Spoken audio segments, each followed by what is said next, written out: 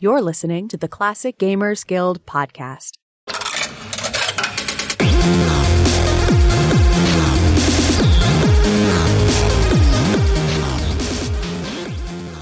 Hello and welcome to the Classic Gamers Guild podcast. I'm here with Paul and we are here to talk about another year in gaming. That's pretty exciting. Paul, why don't you reveal the year in question?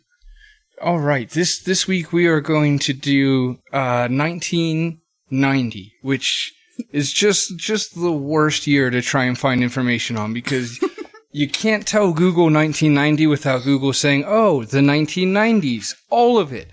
It's impossible. We tried. We got your backslashes. We had quotation marks. We did all the Google tricks, and it would still just not cooperate. So I'm looking, and so is Anna, at a list to keep us fresh as we talk, and it's from Wikipedia, and there's no thumbnails, which is just a bummer. I need the colors and the vibrancy to get excited. So well, we have a fix for that. So Paul and I have wandered away and found some big box games, which we're holding on to so that we can verify A, that they're a 1990 game, and B, that it is a physical, tangible thing we can look at. It's like a thumbnail. If you hold it, just like put your box in front of your computer and then move it away until it becomes thumbnail sized. Yeah. And you're kind of good to go. Yes, or take your glasses off, whatever you've got to do to distance it. So my esteemed colleague, Anna, here is going to explain to us the asterisk mark that we discovered regarding development and release dates when the line is blurred, such as like when a game is released in January, like Conquest of Camelot. So take it away, because you did the groundwork on this. Yeah, actually, I've done some footwork on this. What happened was we found that Conquest of Camelot was in the 1990 list, verified by Wikipedia that this is a thing and this is when it came out. But I was like, that's great. I ran out to get my big box because, of course, I want to hold on to it if we're doing the episode. And my big box says 1989. So correct us if we're wrong, because we actually don't know. We're just assuming at this point that because the game was released in January, it was developed in the year previous, being 1989, which is why we see 1989 on the box, but 1990 is actually the release date. So there's our little technicality.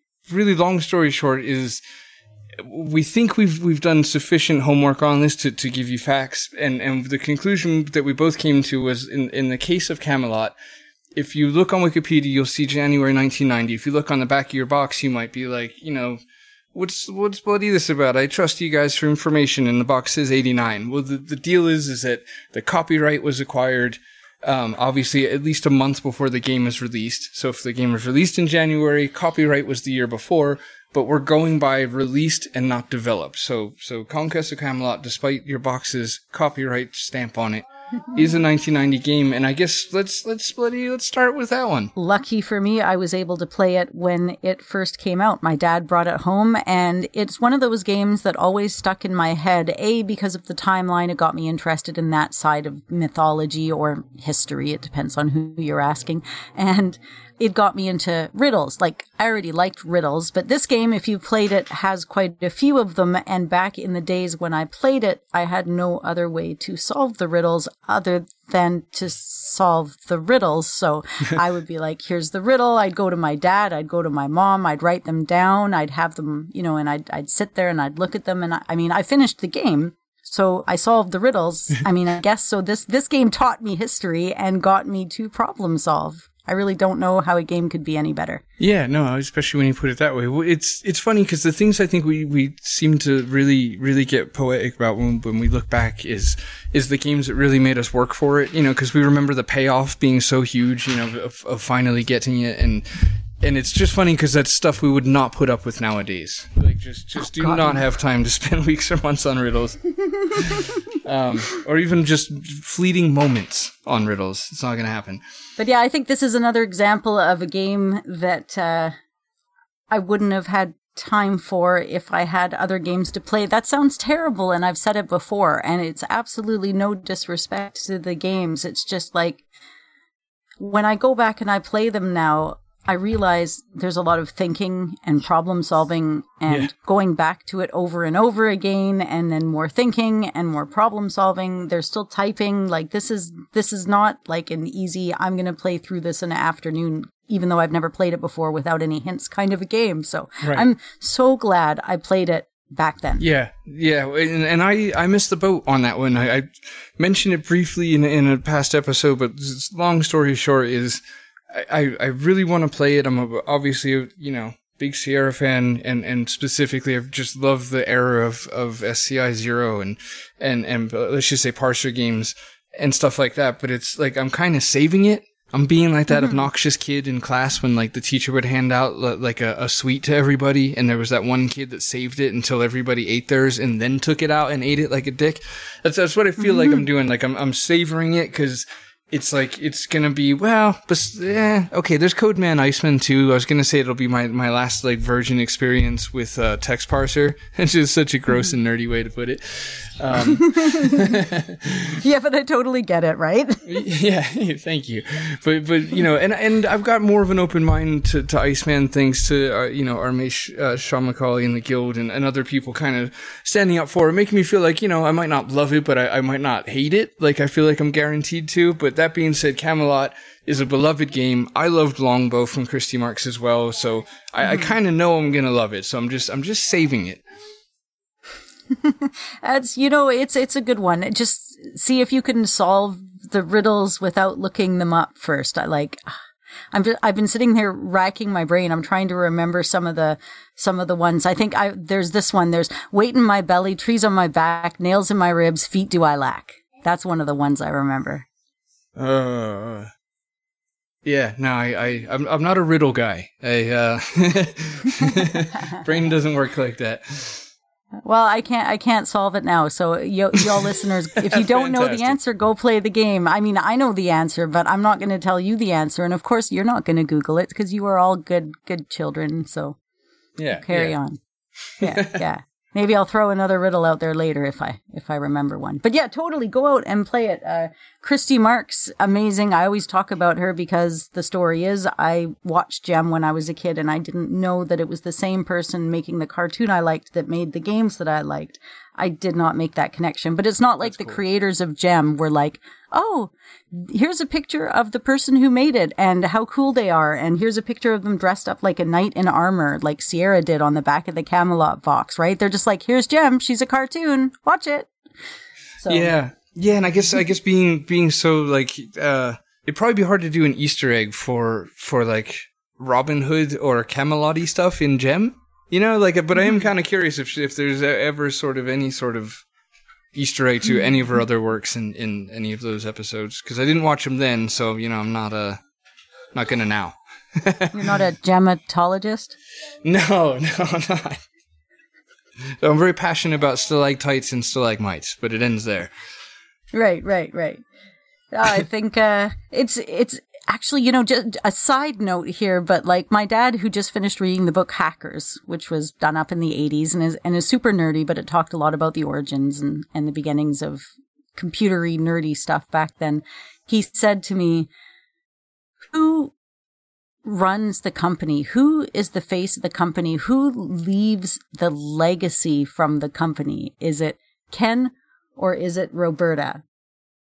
And, it's a really interesting question because he's the big boss man. He's the guy that did it, but she's the one on the ground giving us all the stuff. Yeah, that's a fun question. It really is. Because, it's... I kind of feel like I would talk about it for an hour and then conclude that it's impossible to split them and you'd have to just call it a duo. Because I feel like that's an acceptable answer at certain times in pop culture and such, where it's just, you just can't separate the two. Bet you Camelot was supposed to be released at Christmas time. I'm just guessing. I'm totally spitballing. Y'all can totally contest this, but I wonder, because it seems like a little bit of an anomaly. If something came up, it wasn't able to be released when it was supposed to be released. I don't even know if it's related at all, but it kind of makes me think it might have been. I think for anybody that read the Sierra Adventure or Ken's book, or even listened to our interview with Ken and Roberta, I don't think that you'd be able to ever imagine a scenario which Ken was like, I want this game to ship just after Christmas. Yeah, exactly. That was his whole thing. Was Christmas like the most infamous problems and bugs in Sierra games are because Ken really wanted it out for Christmas. So yeah, I think I would blindly put money on that being a fact. It's a fact. I decided it is now, unless he said somebody formally contests us. Well, I'm just hoping people are paying close enough attention that if they hear something that's not a fact, they can correct us. And let's see. So yeah, Loom, you played it, right? Did you play it a long time ago? Were you younger? When did you play Loom? Both. Yeah, played it when I was younger and at least twice in the last 6 years, for sure. Probably like 6 years ago and then maybe 2-ish ago. But yeah, I had this weird thought the other day where I don't have a ton of nostalgia for LucasArts games, except for both Indiana Jones games, Maniac Mansion and Loom, which means that I guess my dad perhaps wasn't kind of into them as much, or like it's just weird. I don't remember playing Monkey Island as a kid, which is really strange because my dad was obsessed with adventure games. We had just all of them. But there's like these holes with specifically LucasArts ones, and just being a nerd, as silly as it might sound, because he's not with us anymore, that's scarily high on the list of things I would ask him. If I only had 3 questions, that would probably make it in, to be like, what was the story with that? Like, why was there? I know why there was Indiana Joneses, for example, him being a big fan of those. But I don't know. Again, I don't know. It's weird that I don't remember Day of the Tentacle or Monkey Island. But anyway, back to them. Yeah, I played them both at both times. And yeah, what about you? I don't know. I didn't get into LucasArts games, and it wasn't a special thing. So my dad kind of showed up randomly with some LucasArts games. Sometimes. This being the one-off, and I think I mentioned it a few episodes ago, because, I'm quizzing. Y'all remember what I did a few episodes ago.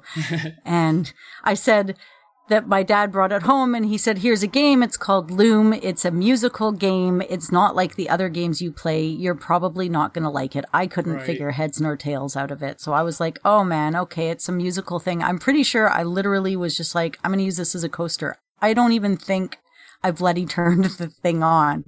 If I did, it would have been for 5 minutes, and I never even understood the basic concept. I kind of treated it like I treated the Dig.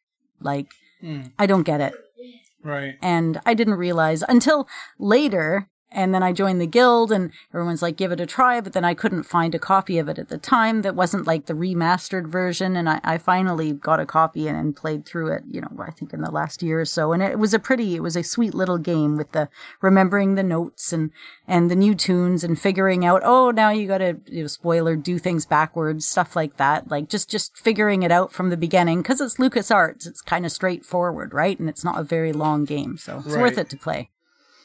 Yeah, it is. It is. I think one of its criticisms, because there isn't many, would be that it's shorter. But it's really not that short if you're not using a walkthrough. Like it's not that easy. It's not it's not easy like full throttle. Yeah, that was LucasArts just nailed it every time with that perfect balance of, it's just. You can get through, like, it's their ability to land right in that pocket for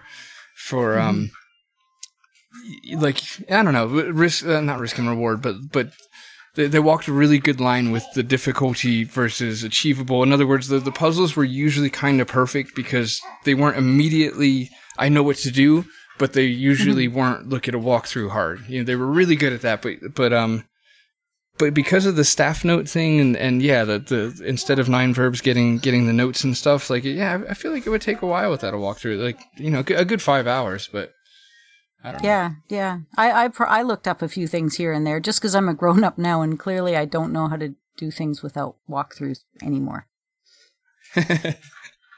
Yeah, no, I pretty much always use at least universal hints. Unless it's like King's Quest 3, where it's like, let's just, take a shot of espresso and get through this. This is so punishing. But yeah, Loom's great. We did do an episode on it a long time ago. Before my days, yeah. Yeah, I don't want to hear it back. It's probably like pretty cringy and stuff. So a part of me wants to be like, hey, check it out if you want to hear more, but the other part of me is like, sorry if you did, because I don't know what it's like. But we did do an episode on it, so I won't go much more into it. I'll just say that, it's phenomenal, and it's really fun, and yeah. Even if your dad says it isn't. Yeah, apparently. Yeah. He's pretty, it's like, I think that was it. Was there even any other LucasArts games that came out in that year? Was that like the only one in our magical list we've been looking at?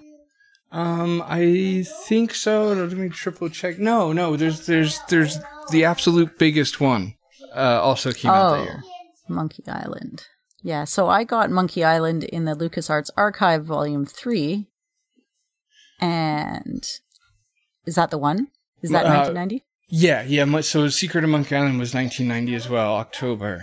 Yeah. Because I got the one that came in the LucasArts archives had Monkey Island 1 and 2 on a little compilation disc, so I was just able to just Monkey run Madness. through both of them. Yeah, Speaking it was great. Of duos, you can't really separate the two of them. I can't. Like there's the Monkey Island games really go together as one, because they're both just perfect, pretty much perfect games. Like almost perfect. I don't know why I'm even saying almost, because it's not like I'm hiding something in the back of my mind.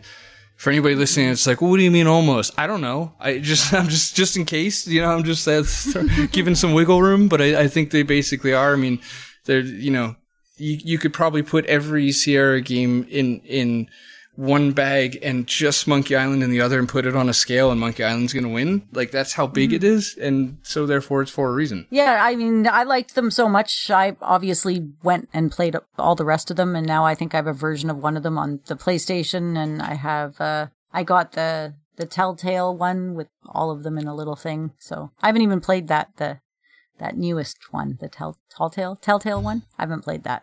Yeah, same. But that certainly wasn't made in 1990. So we don't have to talk about it. It doesn't matter. Yeah, I mean, adventure game wise, again, you've got the biggest adventure game of all time, because it's, I'm trying to think if I at all favor Monkey Island 1 over 2 or vice versa. Like, if you gun to your head kind of thing, apologies for holding a figurative weapon at your head, but I am. Could you pick? Yes. Oh my god! No, because they're on the same CD and I played them one after another. It's like I got Monkey Island in the expansion. It felt like it's like Monkey Island and more Monkey Island. It was just, I don't know. I played them together, so they're together for me, hand in hand. Yeah, actually, I think you hit the nail on the head. We would need somebody to answer us that didn't play them together. Straight up, played them when they were released, kind of thing. And let them say, because the same as you, I played them like a month apart, so they almost blend together in a way. But yeah, no, it's an amazing game. I feel bad because I feel like anytime Monkey Island comes up, I kind of dismiss it as like, well, it's just so good. What else do you say about it? The listeners know the deal by now. Like, I always give that same kind of shrugging off thing. So if you feel like I'm lingering on it, I'm pandering. I'm trying to just spend time talking about it. It's just, a wonderful game. Damn it, I don't know what to say. It is. No, it's freaking great. The colors are great. The humor was spot on. I'm drawing the same blanks because in my head I can also just hear all the things that have been said about it before. I'm doing the thing again. I'm supposed to. My own opinions was I played it too many times. The first 20 minutes of it too many times because I kept trying I was really trying to make playing adventure games on my iPad a thing. Because on paper, it's still the best way to do it. Like if you got a big old 12.9 whatever iPad, it's like this big screen sitting in your lap in bed. It doesn't get all hot, and point and click was made for touch interface.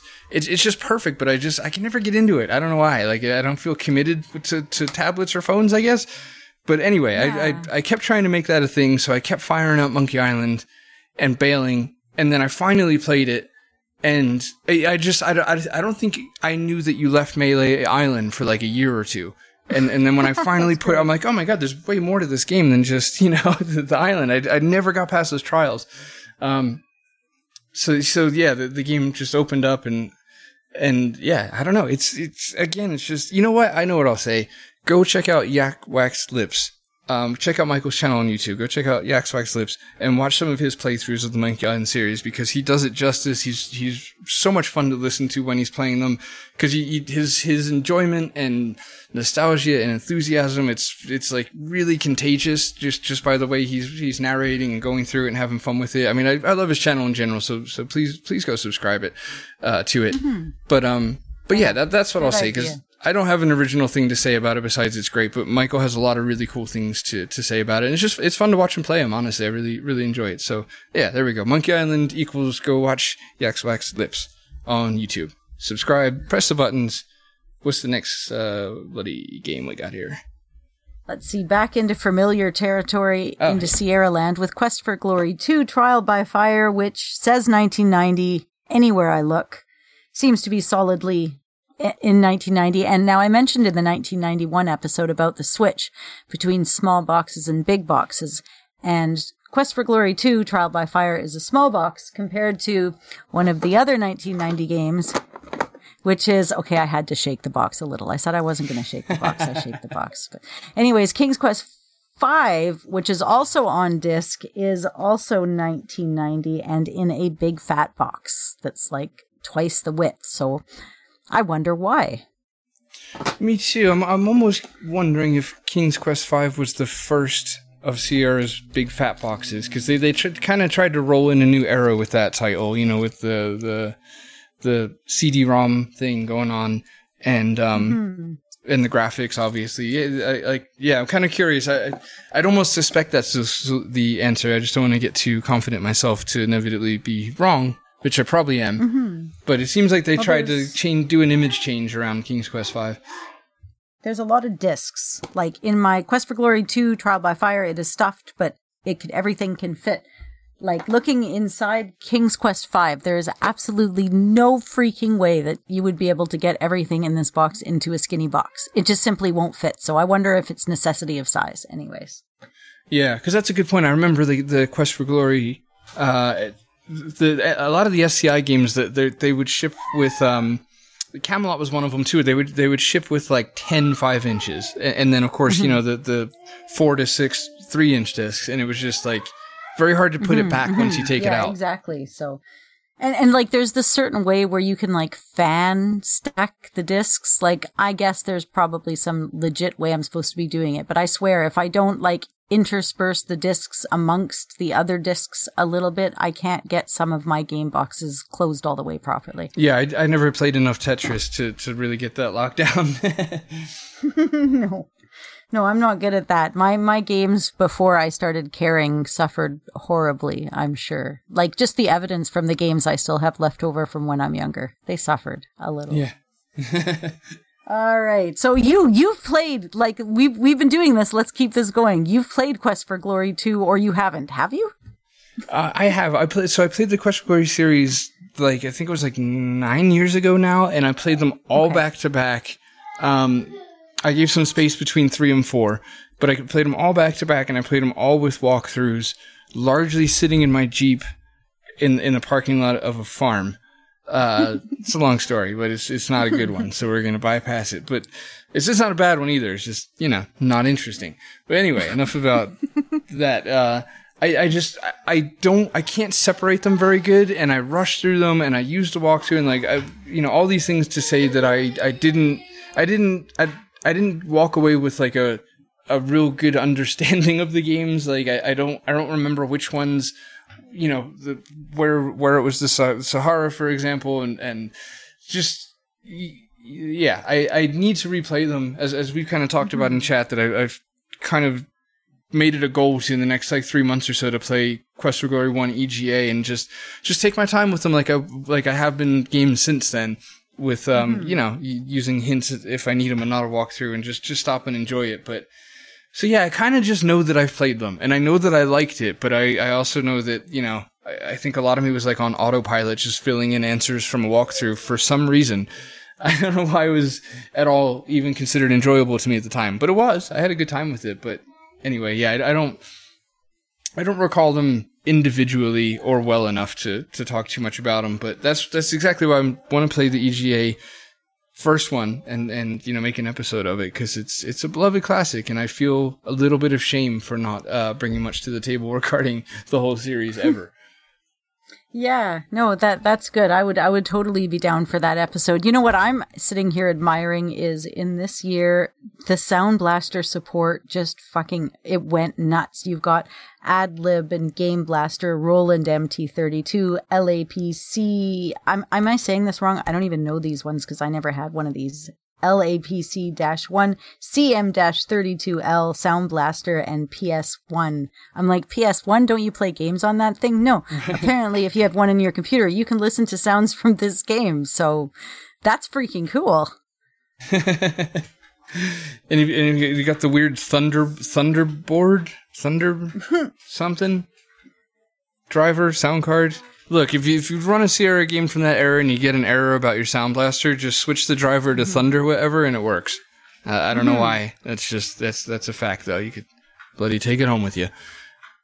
Yeah, it's nice to have these quirks. I didn't have any sound cards, so I was literally like beeping and booping my way through these games on an amber monochrome screen. You're like, how can you play that? It's in a desert. Everything's amber, right? But no, apparently it worked. So this is actually the most realistic amber ever got. Really nailed the desert. So, but yeah, all of these ones actually. King's Quest V, if I'm sticking within the Sierra vein. Surprise, I'm sticking within the Sierra vein. But it's the same. It's got the hard disk or dual drive supported mouse and joystick optional. You've got your Roland, your LAPC-1, AdLib, Sound Blaster, PS1, and Game Blaster sound cards. Okay, they put it in a different order, but like not required. Now here's that is the cool thing. They're not like, yeah, you can get the most up and coming newest hardware and play this game, or you can just play the game.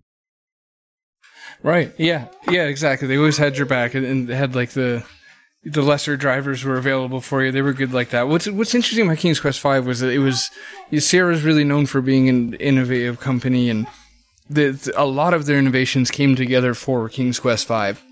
Obviously, like their flagship series, and a big deal to them. But yeah, King's Quest V got the first CD-ROM and the new graphics and all the variations, and that's what I was gonna say. It's interesting because you got the DOS version, right, with no talkie, and then there's the CD-ROM version with the talkie, and then there's another CD-ROM version that's Windows only.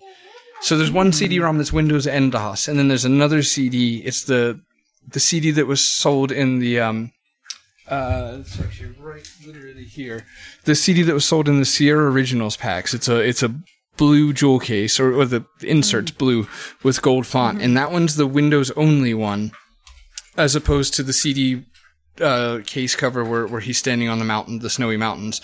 And I might have those backwards, but I don't think I do. I think the snowy mountains one is the Windows and DOS, and the blue one is Windows only. But I say that to say, like, the character portraits are a bit different in the Windows only one, and it's just those fun little things, especially with a lot of Sierra games, because there were so many variants to those ones where you could go in there and just find oddly changed things, like just an overly ambitious artist or developer that day just would do slightly different weird things to different versions, but I don't know. I find that fascinating. So it's kind of cool. You can get King's Quest EGA, King's Quest VGA, King's Quest VGA CD-ROM, and then King's Quest VGA CD-ROM with the slightly different portraits. So there's a lot going on there. And then you've got King's Quest V for the Nintendo, which I actually now have, and I haven't played yet, but I've seen pictures, and that's a thing that happened. Which, it's funny to me because it's like, it was the first hand-painted background game that I'd ever played. It was like my first point-and-click game outside of a parser game that I'd ever played. So to see what it looks like on the Nintendo is kind of funny. I mean, and I know some people are super passionate about it, and it's the version that they played, but just looking at it from like a now 2021 stance, it's amusing. Yeah, no, absolutely. It's yeah, I've got it, and I haven't played it, but I'm gonna omit saying yet, because I don't think I will. I just wanted to own it. It's a looking game. Right, yeah. It's like the silverware your mom had growing up. You never ate with it for some reason, but it was there. No, and you have to keep it. you're not allowed to get rid of it. It's just a thing that is now. It's a thing, and sometimes it gets polished. I don't know. It's a thing. Yeah, sometimes my cat knocks it on the ground. I mean, you never know. That's the fun part of having random things. Exactly. My cat's helping now. He's now sleeping on the big box I'm just about to pick up. So, when did you play King's Quest V? I played it as a kid, and then so probably very close to, if not right when it came out, and then again really recently. As you recall, I played through the first 6 of them. Sort of. No, I played through.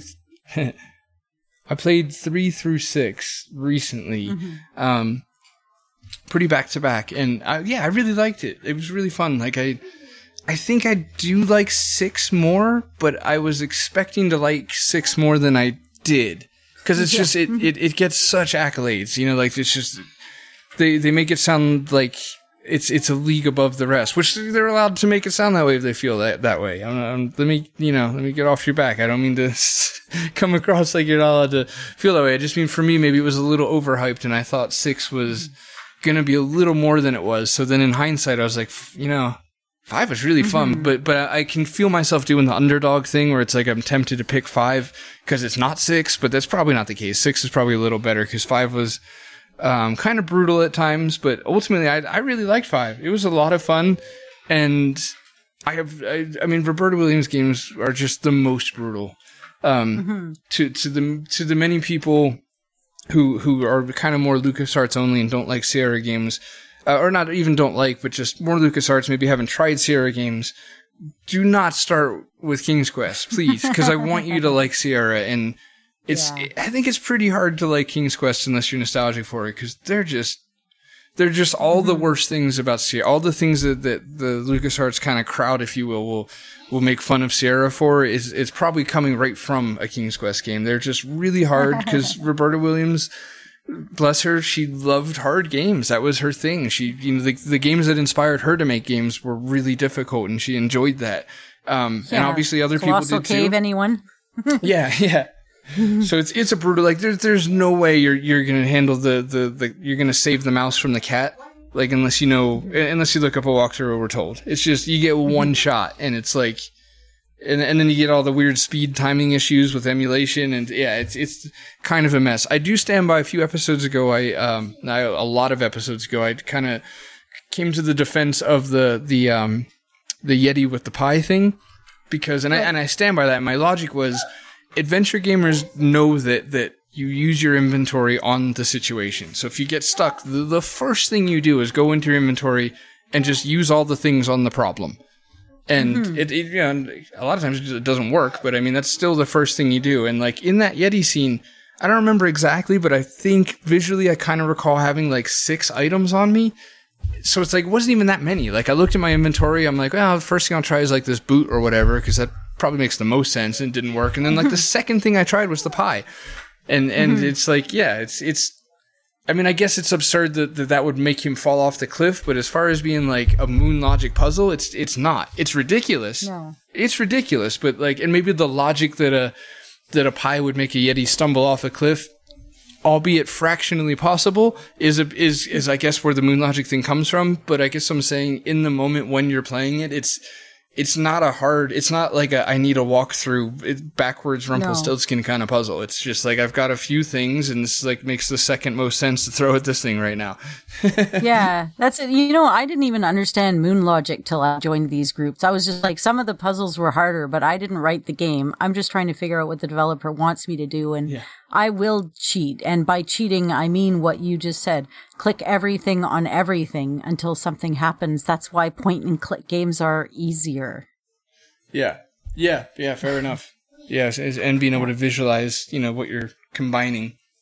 But otherwise, like, because I've been going through and going back and playing parser games again. It's just hard to figure out how to phrase everything the way that they want you to say it, right? I guess that's a common complaint. But in the clicking game, you're like, I don't need to figure out nothing but like click here, here, here, here, here, unless I mix a pixel. Like, I can't even complain about pixel hunting if there's no parser. It's just like click, click, click. It's no problem. Yeah, comparatively, yeah. Mm-hmm. Yeah, that's a fair point. But yeah, could I get through a point and click adventure game without a hint book? or hints now that I'm a grown-up. So click, click, click, it's easy now, or click, click, click, it's easy when I used to be better at them. I don't know. Right. I maybe both, because I can't argue that it would have been better, or let's say easier, not better, back in the day. But nowadays, it does help with the time factor too, if you're trying to just get through something. But anyway, it's a good game, and I would say, if it's your first Sierra game, make it not your first Sierra game. And I'll also annotate that Roberta Williams was responsible for Colonel's Bequest directly, and that's fine. That's not a Roberta Williams-y game when it comes to logic and puzzles and stuff. So that is the exception. But I feel better having said that. All right, well we don't have a lot of time left, so let's move on to our to the non-Sierra LucasArts ones.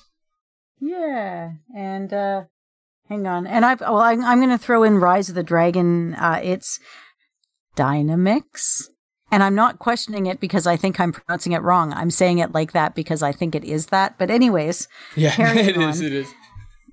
It's beautiful because you've got over 8 megabytes of game data. It almost looks like so old school compared to a Sierra game. You've got blue hues on everything. It essentially, I mean, I know it's got more. It's got your 16 or 256 colors, but essentially with the hue, and everything just kind of looks like nighttime. And I don't know. I don't know if you've ever played Rise of the Dragon. No, I haven't played Rise of the Dragon. I kind of grouped that together with Heart of China because they're both Dynamix, both kind of first-person-y and just unique and cool and different. I really want to play them, but I haven't. And I guess because of that reason, I can't add anything to that. All right. So yeah, Rise of the Dragon, that's another one. And the only other, I'm just going to bring in my last one because it's the only other one I've got. But I've also got, and this I've actually just gotten recently off of a local yard sale, but it's Sim Earth, which is another 1990 game. I'm guessing you weren't much into sim games, but this was a really hard, beautiful, fun game. Very complicated. Yeah, no, I never played. I played a lot of Sim Ant, and that's literally it. Well, I think I played a bit of Sim City when it first came out. I recall destroying plenty of cities in my time, but disproportionate amount of love for Sim Ant. But not Sim Earth. But yeah, this is it. Sim Earth, it's like it was intelligent. You've got to deal with global warming. You can go from like dinosaurs all the way up to modern times. It's kind of like Civilization without the politics. Right. Okay. Yuck. Just no appeal to me. Hang on. If that doesn't get you, what about this instruction manual? Hang on. I'm going to get into this. 220 pages, and it's a book-sized, like, not trade paperback. I'm talking like almost a magazine-sized instruction book. This thing is beefy. Yeah, no, the payoff, it's not there. It's just not there for me. So that's it. I've dropped out of state-run institutions for education based on books that were too large. It was never my thing. Very wordy. No. So you weren't into flight sims then? Because like flight sims, damn, those are some big-ass books. Yeah, no, my dad was, but zero interest. Yeah, the pacing. I could play Red Baron for 3 minutes. That's, and I know that's not a simulator, but I mean that's as far as I go with flight games. Oh, and Blue Lightning on Lynx. Ah, it's such a good game. See, there's a few. I like Microsoft Flight Simulator, the very, very first one. That one was fun. Yeah, very polygonally. All right, so let's wrap this up with a few smaller hitters that are worth a mention. One will be Altered Destiny, which we brought up on the show before, but that's I want to like it more than I do, but I do like it. It's from Accolade. If you're in a position to Google it as you're listening, like give it a look. It's or maybe you don't say those things because they lose interest in the show and stuff. It doesn't matter. Again, you're here. It's fine. We count on the same basic number of you guys every week. It's fine. It's a cool looking game. It looks very much like I don't want to say generic Sierra because it's higher quality than generic would imply, but it's like I don't know, it's just different. It's just a little different. Like the palettes, everything is just a little different. But there's definitely a Space Quest influence in a lot of the scenes. There's like your rock cave walls and like you're walking on the edge of a planet kind of feeling like you get in Space Quest 3. And we've gone into it in the past before, especially Rick, 'cause I think he had recently played it. But anyway, I'm just mentioning it. It's, if nothing else, if you take nothing else away from this, it's on GOG, so you can play it. But mostly just Google it, because the screenshots are fun. It might get, it might spark something and make you want to try it. Yeah, and then we also got Geisha. That's a pretty risque game. Mm-hmm. I never played it. It's got kind of a, if I'm not mistaken, it's from Cocktail Vision, but it's got kind of a like a Mac Venture sort of feel, to relate it to you, like a spell casting. With like the graphic part of the screen is like a small square, upper right. And then there's like, word boxes and so to listeners, like if you could just imagine like Deja Vu, or Shadowgate or something like that, it's got that kind of look to it. Yeah, again, I want to play it. I just haven't. I don't know. What else? It's pretty, actually, yeah, it says, that's right, Spellcasting 101. Sorcerers get all the girls. Also, that's a 1990 game that looks like sexier than this game here, actually, that you're showing me. The color is pretty, the graphics, I mean, it's all the tiny dots, right? So it's like, well, pixels, I know you're like, obviously it's all tiny dots, but I mean, it's like a dot shading style, the way it looks like if I just flip it over, but it's a lot of reading. It's essentially like a text game, but you can do clicking on words and stuff. I don't think you've played these games. Am I correct? Yeah, correct. Yeah, I've not played Geisha, and yeah, you nailed it. It's like, it's in that family of again, like the Mac Ventures and the spellcastings, where it's pretty much a text adventure, but they give you a GUI and a little screenshot that changes, not as much as you might think. But I haven't played this, so I could be totally wrong about that last part. Wow, I'm opening up my spellcasting book and I have an official hint book in here. I didn't even know you could get an official hint book for this game. That's cool. Bonus. Yeah. Bonus. Yeah, so this episode's awesome. It's getting me opening up all these boxes I ain't looked at in ages. All right, and pretty much last on the list is Hugo's House of Horrors. So, and that's a fun little, I think infamously shareware game. I don't know if you could say I think next to infamously, because it doesn't work like that. But yeah, it was a shareware game. And a fun fact I know about that was it's not even that fun, but the guy who made it was, I think, kind of sick of people saying that it was a bit of a ripoff of Maniac Mansion, that he had claimed that he designed it before Maniac Mansion had came out, which was interesting because it Hugo came out a lot farther past that, a lot later down the line. There we go. But yeah, I don't know. That's I could probably I kind of want to play it, but I could also see that just never happening. Yeah, I saw somebody, Julia Minamata, at the stream it a couple of years ago, and yeah, it looked cute. I mean, it looked really primitive. Yeah, it just reminds me of like one of the first like almost fan games. Like some of the stuff that came out of like AGS in 2003, had this kind of fan gamey amateur vibe about it. I mean, some of them didn't, and they were amazing too. But yeah, just reminded me of like an AGS fan game, but way back in the day. But spooky nonetheless. So yeah, maybe one day I'll try it. And there's 2 more of them, and I think they were always freeware, so you could probably just go grab it if you want to. And the last one we've got, as we just running fully out of steam, is Operation Stealth, or depending on where you live, James Bond 007 Operation Stealth. So yeah, in the United States it was James Bond 007 The Stealth Affair, and then that's what I've got. Everywhere else, I believe, it was Operation Stealth. Oh, interesting. Yeah, because mine's 007 James Bond The Stealth Affair. Yeah, that's definitely what it says. So yeah, some sort of rights issue, I guess. For some reason, they only had rights to James. Maybe they only. Yeah, it's really weird, because if they got the rights to the James Bond name, I wonder why they didn't use it everywhere. Because I'm assuming, weren't allowed to, and had to just yoink his likeness out of the game and take the name away. But it doesn't matter. It's an adventure game. It's by Delphine. And it looks good. It looks like I'll say that I want to play it and plan to play it, and proceed to probably not. And then just for the fun of it, I will say that there was video games released in 1990 that were not adventure games. What? No. Yeah, which is, I know, it's just ridiculous. They'll never catch on. Just these other genres. But there was Super Mario World, right? I mean, it doesn't get a whole lot bigger than that, I guess.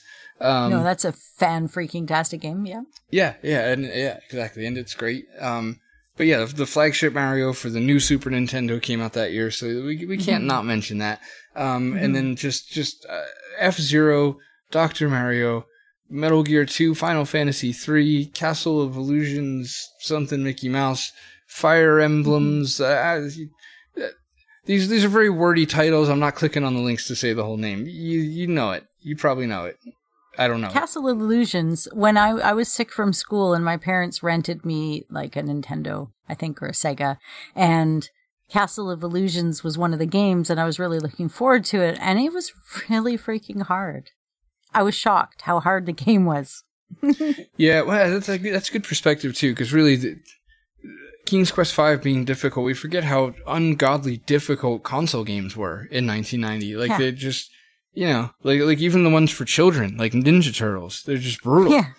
Exactly. Absolutely like brutal. Talk about doing something over and over and over again. And then people are complaining about Sierra. Man, you can save in Sierra. Not even all Nintendo games like Metroid gave you a code. A lot of them are just like, yeah, that's nice. Have fun restarting the whole game. Yeah. Like, oh, did you get far? Oh, boo-hoo. You have longer to go before you get there again.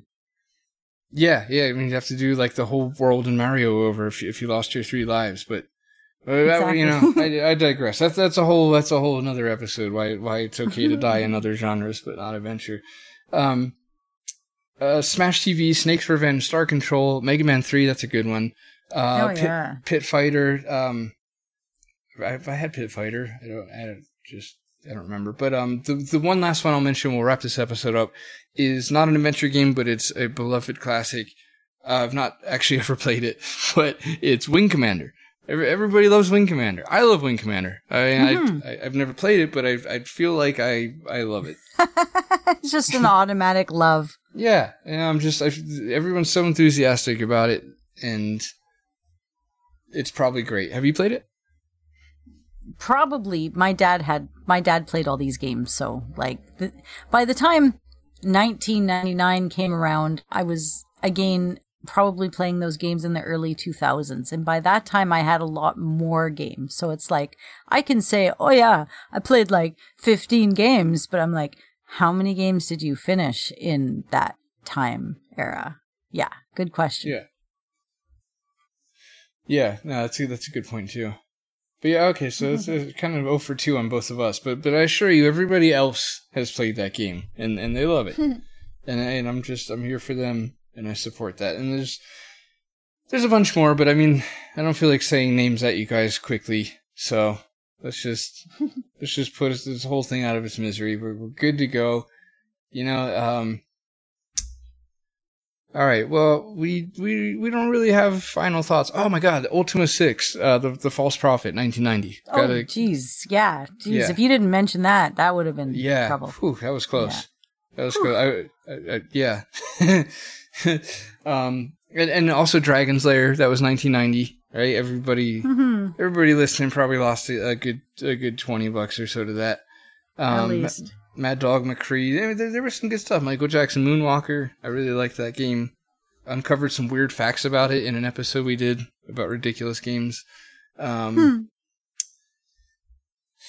right, that's it. We're done. You guys can go now. Wait, hold on. Before you do, we're a Facebook group. We're a community. Come join the discussion. Follow us on Facebook not at, but just on Facebook at Classic Gamers Guild. You gotta say at. You gotta say the at. We're on Instagram at CGG Podcast. Also on Twitter at CGG Podcast. Come do us a bloody tweet. Say hello. Send us an email if you like. Mail at classicgamersguild.com. You could become a Patreon if you want. Patreon, just just, you head there, you search Classic Gamers Guild, and suddenly it's asking for that 3-digit security code. So just let it happen. But a huge thank you to all of our Patreons. Really appreciate you guys helping us cover the hosting fees for Podbean and stuff like that. So thank you guys. Really appreciate you. And extra special thanks to those in said tier, which is Una and Gus, Jean-Francois Paget, and Jay Holmes, and then Mark Fillion. And Mark's game, Chinatown Detective Agency, is coming soon. Go check it out on Steam, wishlist it, grab the demo, all that great stuff. Check out Yak Wax Lips on on Facebook too, why not? But mostly on YouTube. That one's just, that one's for free, because I like Michael and his channel. That's it. So we're done. Got a question. If you guys want to write us in, we're looking to spotlight and highlight a modern adventure game. So if you guys have any suggestions for what you would like to hear us cover in that regard, send us an email and let us know. We're considering things like one of the many amazing Wadjet Eye games, or one of Francisco's amazing games, Whispers of Machine, just any modern adventure game, Thimbleweed Park, Unavowed, whatever. You get the point. If you want to hear us talk about one of those just at you for a while, let us know, and we might. So, don't do a murder.